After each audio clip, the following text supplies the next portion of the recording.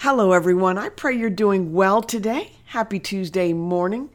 Pray that your August is going well for you. Hey, all school, parents, school-related people, parents, caretakers, guardians, students. Man, I pray you're gearing up for a great school year. I really mean that. I began yesterday. We're going to be spending some time talking about the race, or as Paul would say, it's the race. Other people talk about the entire journey. But I thought it was interesting in Hebrews chapter 12, verse 1, Paul says, run with endurance the race that lies before us. In 1 Corinthians 9:24, he says, we all run in a way that you may obtain that prize. He's referring to a race. I'm looking at in my notes, 2 Timothy 4:7 and 8, 1 Corinthians 9:25. He uses the language of an athlete who's won an event. Then I'm going to spend a long time in Philippians, 5 essentials for winning the race.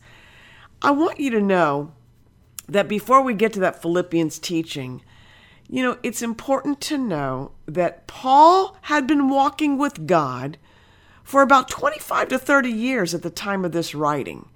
You know why that's important, brothers and sisters? Because sometimes, you can get discouraged and think, man, Paul, how did you do this? Did you just click your fingers and you had it all together? No, my friend. No. He had to do his journey the way we all do too. Now, he trusted in God with everything he has. Well, so must we. And to boot, listen to this. Paul was writing to the church at Philippi while he was imprisoned in Rome. So here he is in a prison writing to the people at Philippi to encourage them to grow spiritually, to continue, that it's a race, that it's going to take a lifetime of training and running this race, but that we don't do it alone. God is with us. I feel like that's a strong word for someone when this lands on air. Folks, God is with you. Brother, my sister, God is with you. Sometimes we pull our bootstraps up by ourselves. We forget that God is inside of us, isn't he? If you know Christ, we forget to not lean on our own understanding. We forget that he's made everything possible for us to win. Because I think life comes, it just obliterates, it comes fast and hard sometimes.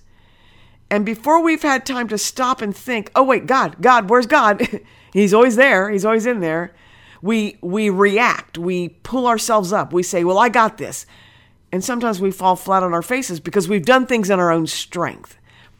And it takes time to learn, been there before, don't want to do that again. God help me.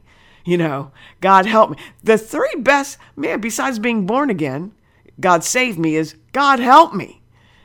And God will be right there.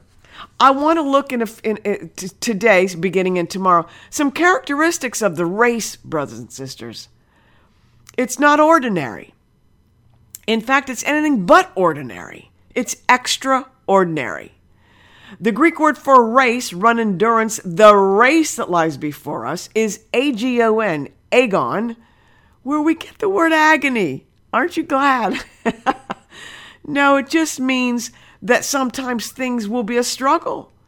But it means that you'll die to self to pick up Christ. More tomorrow on Solutions with Anna Donahue, radio style.